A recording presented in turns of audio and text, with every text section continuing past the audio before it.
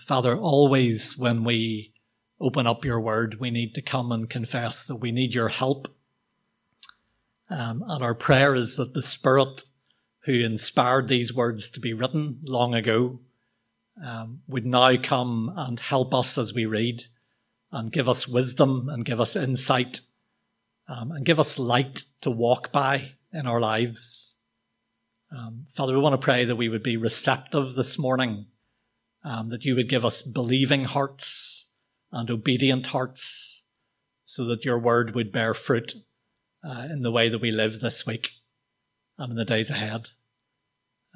And we pray in the name of Jesus. Amen. I want to start with, if Caleb can give power to my clicker. I want to start with this. Back 20 years ago, there was a photographer called Peter Menzel who took on a fascinating project where he travelled around the world to about 30 countries, and in each country he found a statistically average family in that nation, and he got them to bring all of their earthly possessions out in front of their house, everything that they owned, and he took a family portrait of the family with everything that they own, and it was compiled into a book which some of you may have, but I'm going to show you just a few of the images. So that's a family in Bhutan. I don't know if you know where Bhutan is, somewhere in Asia. That's a family in Mali on the roof of their home with all their belongings in West Africa. There's a family in India with all of their earthly possessions in front of their home. And of course, as he travelled around the world, the contrast became very clear. There's a family in Thailand. You get a bit more variety there's chickens under the cage there, but also television and all kinds of things in the background. This was a family in Tokyo in Japan, where houses tend to be small, but with lots of things packed in there. And then this was a family in California in the USA. They actually had to raise the family up on a sort of thing at the front at a higher height so they could get them in a shot with all of their possessions. So I wonder if somebody did that with you and your household or your family, what your photograph would look like. What would it look like if all your earthly possessions were scattered on the lawn in front of your house? I wonder what the photo would be like. We may come back to that a little bit later on. But I want to read with you from Matthew chapter 6. We're reading from verse 19. There's a bit of a shift here. We've been in the middle section of the Sermon on the Mount, thinking about not performing our righteousness before other people. But now we come into a section dealing very much with money and material things and the way we live in relation to them. So, Matthew chapter 6, reading from verse 19. Jesus says, "Do not store up for yourselves treasures on earth, where moths and vermin destroy, and where thieves break in and steal. But store up for yourselves treasures in heaven, where moths and vermin do not destroy, and where thieves do not break in and steal. For where your treasure is, there your heart will be also. The eye is the lamp of the body. If your eyes are healthy, your whole body will be full of light. But if your eyes are unhealthy, your whole body will be full of darkness. If then the light within you is darkness, how great is that darkness? No one can serve two masters. Either you will hate the one and love the other, or you'll be devoted to the one and despise the other. You cannot serve both God and money." That's where we're going to stop for this week. Wonder how you feel as we read those words. Actually, I'll come to that in a wee second. This teaching from Jesus, we've said many times in the Sermon on the Mount, Jesus' teaching is at times very blunt and very direct and very uncomfortable. And maybe nowhere else more so than here. This teaching is really challenging for us. And so if you're anything like me, maybe you want to immediately kind of take evasive action and find a way to soften the blow because we feel a bit uncomfortable with this teaching. And so I want to mention two of my favorite strategies if you want to get out of this teaching. Right? Here are two strategies you can try. I'm being a little sarcastic here, but one strategy is to think of someone you know who is richer than you, right? And say, look at them. Look at all the stuff that they own. They definitely need to hear this teaching from Jesus, right? And that can be a very effective way of sidestepping the teaching. We can slip quietly away and get on with our lives and think there are definitely people who were in the room this morning who needed to hear that, or there's people I know who needed to hear that.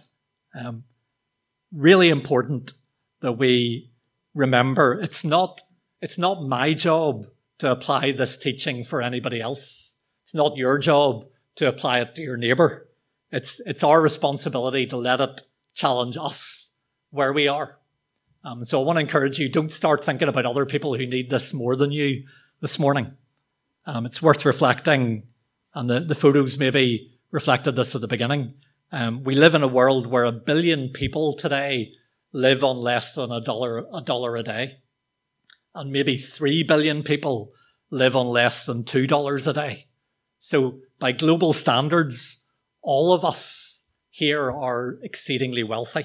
And I know there's great disparity and inequality even in our own country and maybe even within our own church. And I think the Lord will be gentle with each of us where he needs to be gentle in helping us apply this to our own lives. And maybe some of us will need more gentleness and some of us maybe less so. But this teaching is for all of us. So that's one strategy, is to point at someone else. Here's another promising strategy. I found if you drop this passage in a group of Christians for discussion, it usually takes less than 5 minutes before someone in the room will say, of course, it's not wrong to be rich. Money itself isn't the problem. It's the love of money that's the issue. And you can almost count the time before that will be said. Now, this is a promising angle because it contains a lot of truth. Jesus is interested in the heart, and the love of money is the root of the issue. What we love is really important, and we're going to see that as we go on. But I also think this can be a creative cop-out, because we can end up implying that we don't need to change our behaviour at all.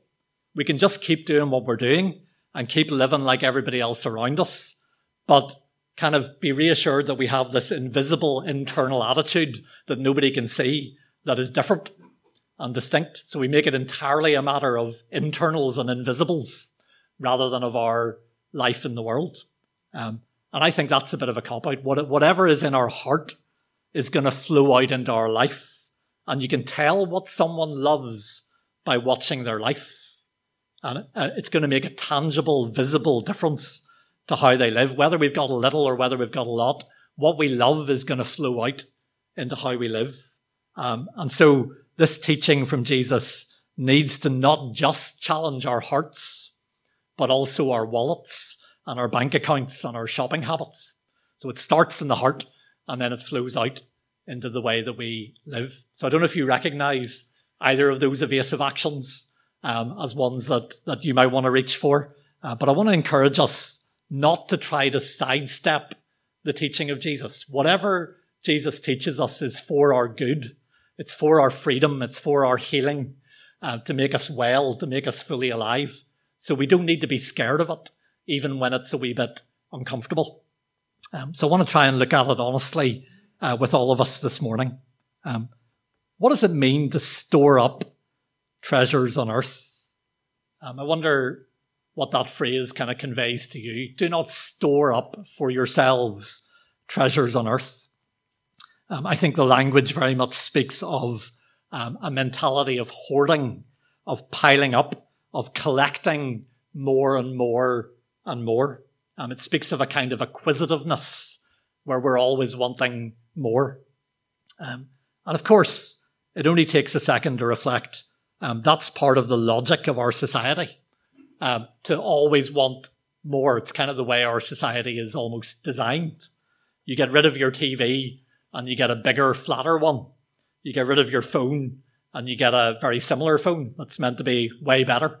You trade in your car for a better car. You move to a better neighborhood or a bigger house. You tear down your old barns and you build bigger ones. That's the logic of our world. And if we're not able to do those things, then we wish we could. We're part of a society where that desire for more is always there. I was thinking about this. I think there's an interesting twist on all this in our time. Because actually in our modern world, sometimes we don't spend our money on things that you could pile on your lawn. But we spend our money on experiences, and services where you don't actually have anything tangible to show, whether it's a Netflix subscription or a holiday or whatever. But I think the logic of more and more and more is the same. We have a desire sometimes to go on better holidays or to eat in fancier restaurants or go out more often or to take up more expensive hobbies. And so we'd like our lifestyle to expand, even if the things we're spending money on are not things as such. So Jesus says to us very directly, we're not to live that way. Do not store up for yourselves treasures on earth. And Jesus gives us reasons not to live this way. He doesn't just give us the command, but he gives us reasons. And I want to simply walk through them one by one and just pay attention to them with you this morning. So the first one is this, as we think about the love of money and things, that these treasures are temporary and fragile. They get eaten by moths and vermin, or in the older translations, by moths and rust, or they get stolen by thieves. They're vulnerable to loss and decay. And of course, that's why we have so much worry and anxiety around our possessions, whether we have a lot or a little. And we'll be looking at the theme of worry and anxiety directly next week. But we need locks and safes and alarm systems and insurance policies to protect the things we own from loss and harm. And still, even though we have all those protections, we still worry. What if I lose my job? What if there's another financial crash? What if I get sick or have an accident? What if there's a fire? What if there's a flood? What if there's theft? And in the modern world, we also have new anxieties about cybercrime and identity theft and other ways that our stuff could get stolen. All the stuff we own is vulnerable to loss and decay. And even if we could successfully protect ourselves against thieves and damage and all those kind of things, we'll eventually lose our treasures when we die. So Paul writes in 1 Timothy 6, we brought nothing into the world and we can take nothing out of it. So in the end, there's that vulnerability that is brought by death. So all of our treasures are temporary and fragile. And the second reason not to live acquisitively, wanting more and more and more, is that our hearts become attached to these things. Jesus says, where your treasure is, there your heart will be also.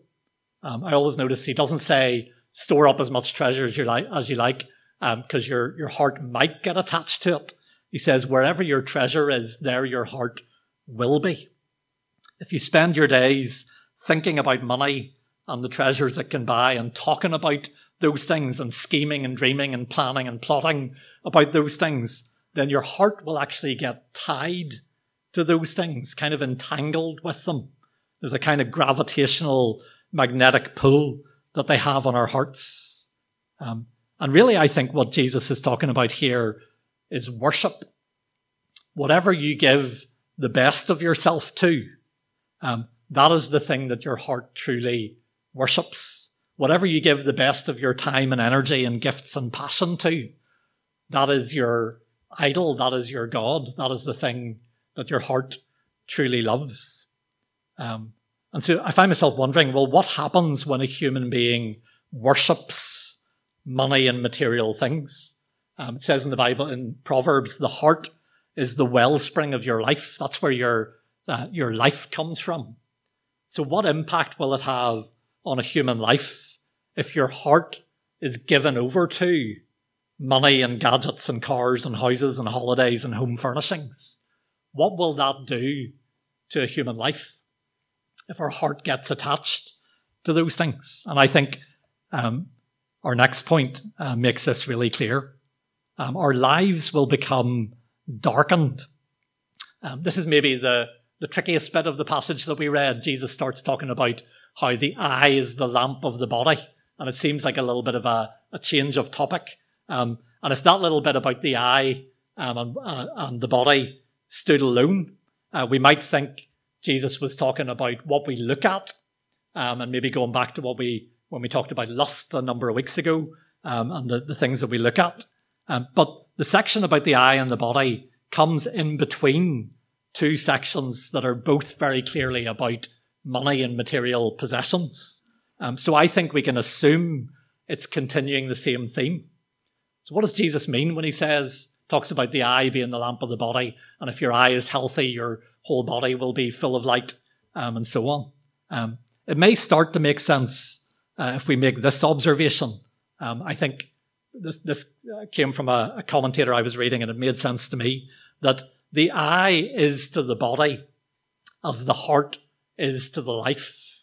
Right? So you can take that away and think about it. But the eye is to the body as the heart is to your life. So your eye is incredibly important to the rest of your body because it lets the light in and it shows you what's around you, and it allows you to move and act in the world with your hands and your feet and do all the other things that you do with your body.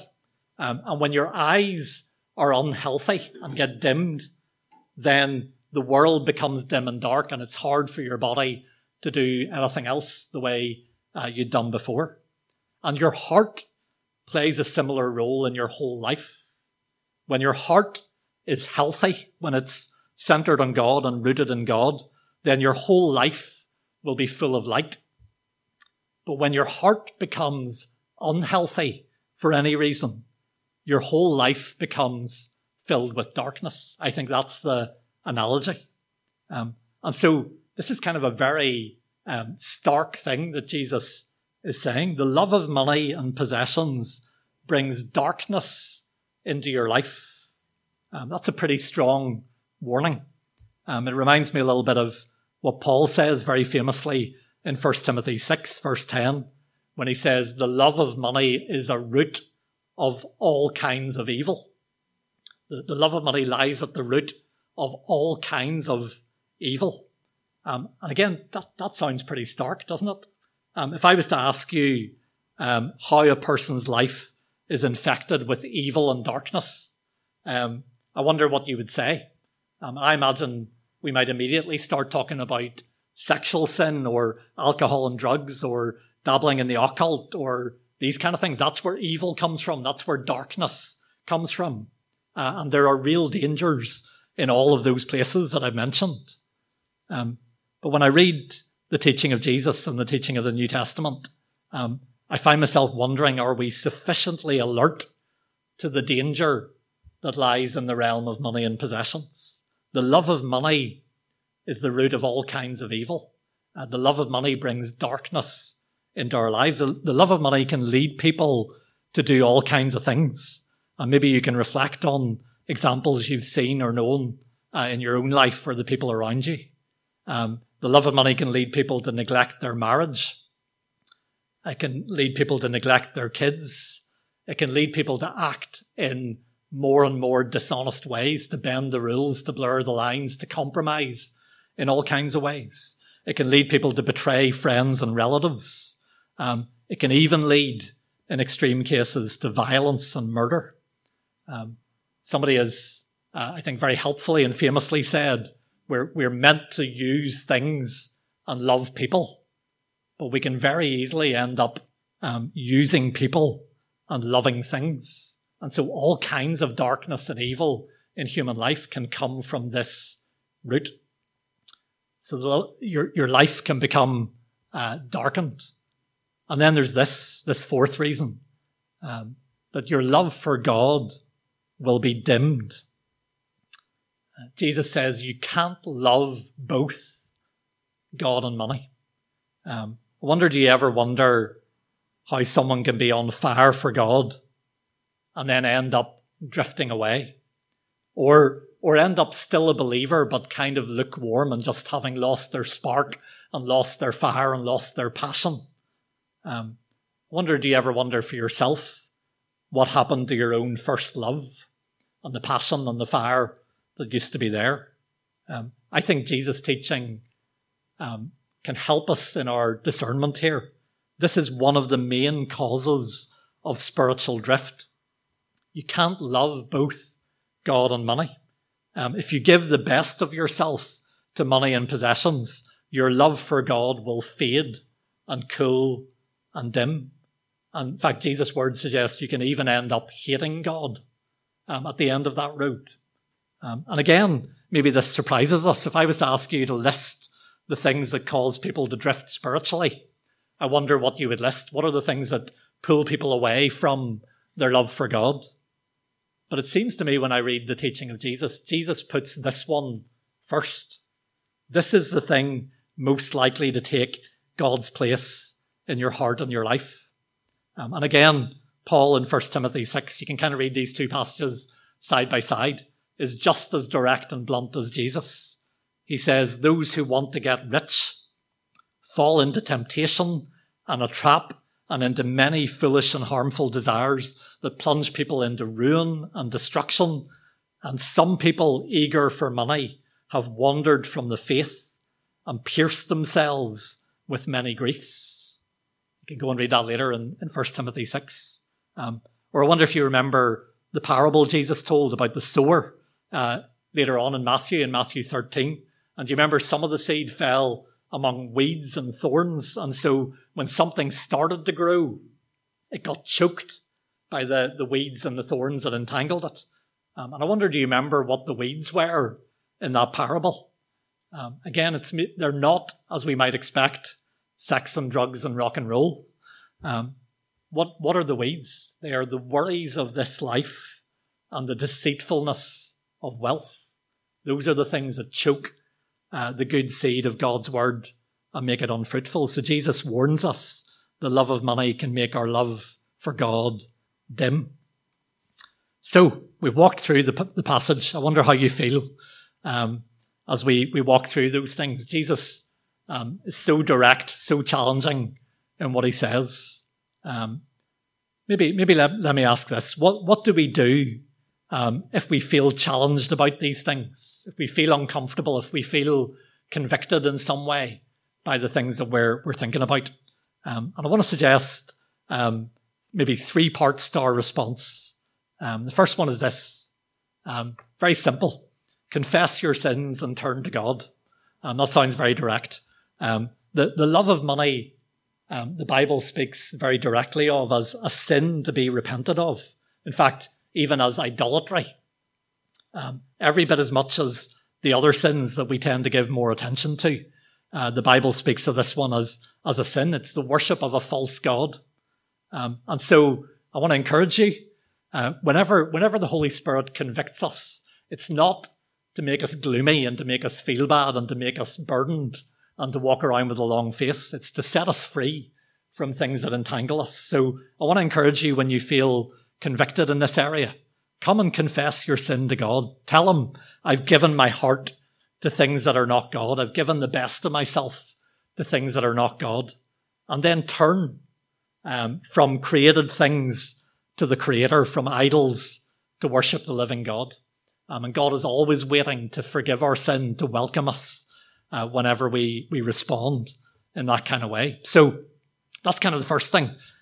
Confess your sins, turn to God when you feel convicted. But then the second thing maybe is this. I want to come back to this picture of possessions out on your lawn. Why am I putting that image up on the screen? Well, maybe for this reason. When the people of God in the Old Testament turned from idols, part of the problem often was that they would come to God and say, we're really sorry. And they would kind of promise that from now on, we'll give our hearts only to God. We're not going to go back to those idols. But they often left the idols standing on the high places. In other words, they thought they could have a change of heart without taking any drastic action to tear down their idols. And I wonder if sometimes we can deceive ourselves in a similar way. We would love to just maybe feel a wee bit uncomfortable while we're talking about this in church, and then maybe go later on and have a prayer time where we confess to God that we've loved money too much and say, I want to turn back to you and put you first in my life. But then maybe not make any other changes to our lives. Leave our idols untouched. And I think we need to be more honest than that. And maybe this is a good visual image that could be helpful. Maybe what we need to do is kind of do a stock check of everything that we own and kind of imagine it all laid out. I'm not actually suggesting you go and put it on your front lawn. You can do that if you want to. But lay out everything that you own. And old preachers used to talk about laying it on the altar. And I think that's a good phrase. Lay it all out before God and say to God, there is nothing that I own that was not in the first place a gift from you. I don't have anything that has not been given to me. And whatever I have has been given to me not to store up for myself, but to use to serve God and to bless others. And so I want to make it all available. And just open your hand with everything that you have and offer it back to the God who gave it to you in the first place.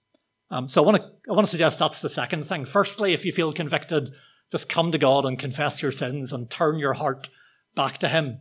Secondly, lay out everything you possess before God and lay it on the altar. And then the third thing is this.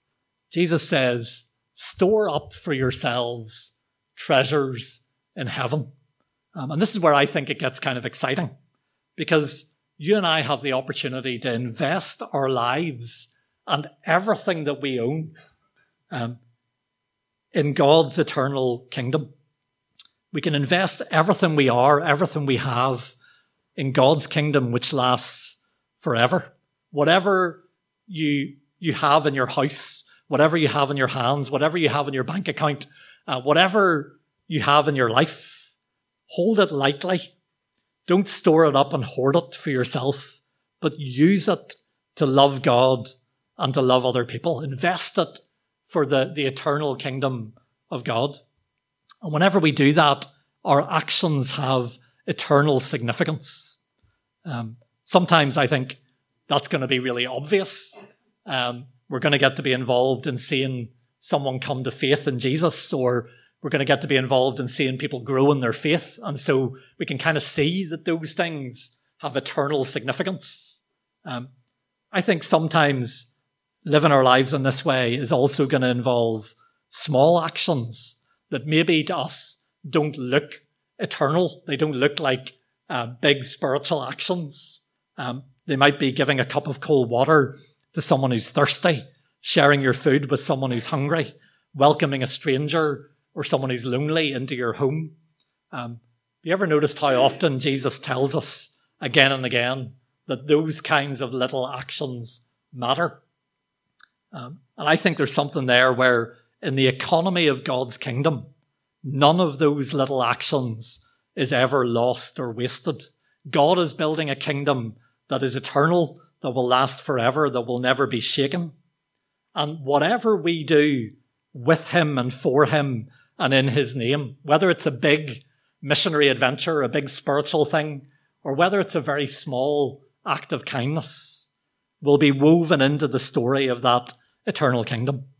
And so as Paul says, writing to the Corinthians, your labour in the Lord is not in vain. The things you do with God and for God will never be wasted. They last forever because God's kingdom lasts forever.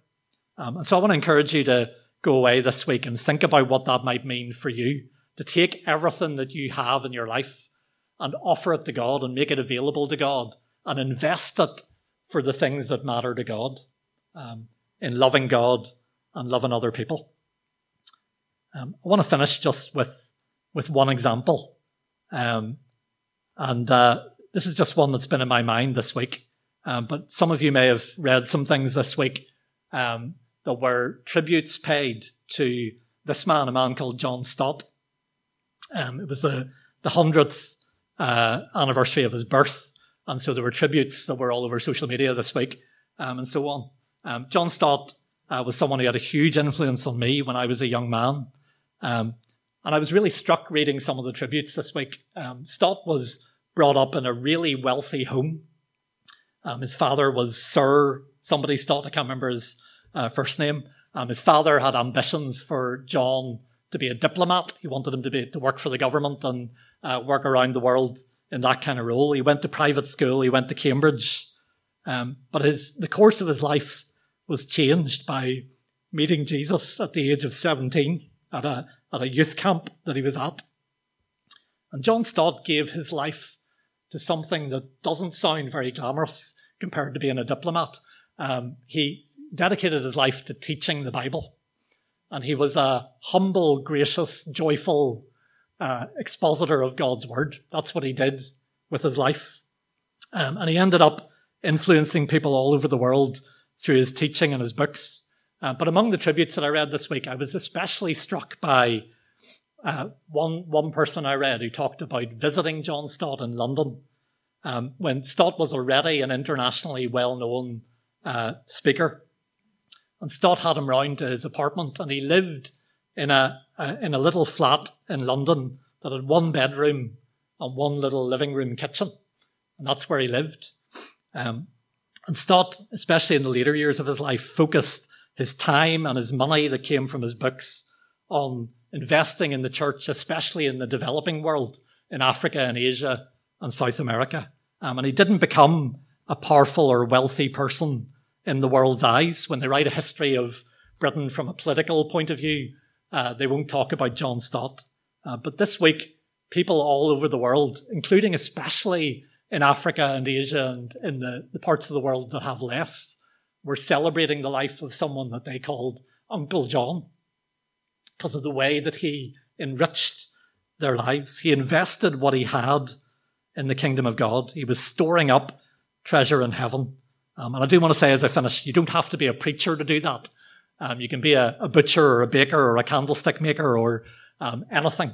But you can take what you have and offer it to God. And it's a life much richer than anything else that we can imagine. Let's pray as we finish, and then we're going to sing.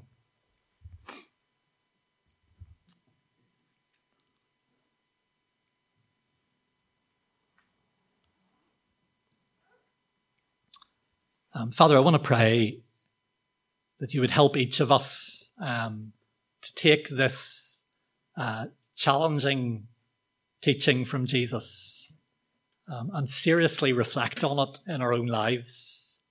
Father, help us not to evade it or run away from it or make excuses or try to sidestep it. We do trust you that whatever you challenge us about is for our good and for our freedom and for fullness of life. And so, Father, I want to pray, would your Holy Spirit come and help us work out how this applies to our lives. Father, show us where we need to live more simply. Father, show us where we need to live more generously.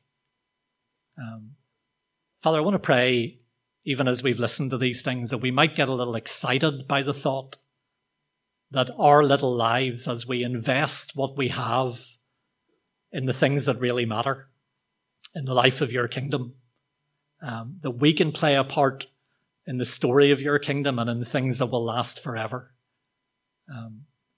Father, I want to pray you would loosen the grip that we have on the things of this world and on money and possessions. Help us to live joyfully and gladly, wanting to use whatever we have to love you and to love others. Father, I pray your Spirit would take these things and help us work it out in detail, in the details of our lives. Help us to have good conversations this week about how we apply this to our lives. And we pray in the name of Jesus. Amen.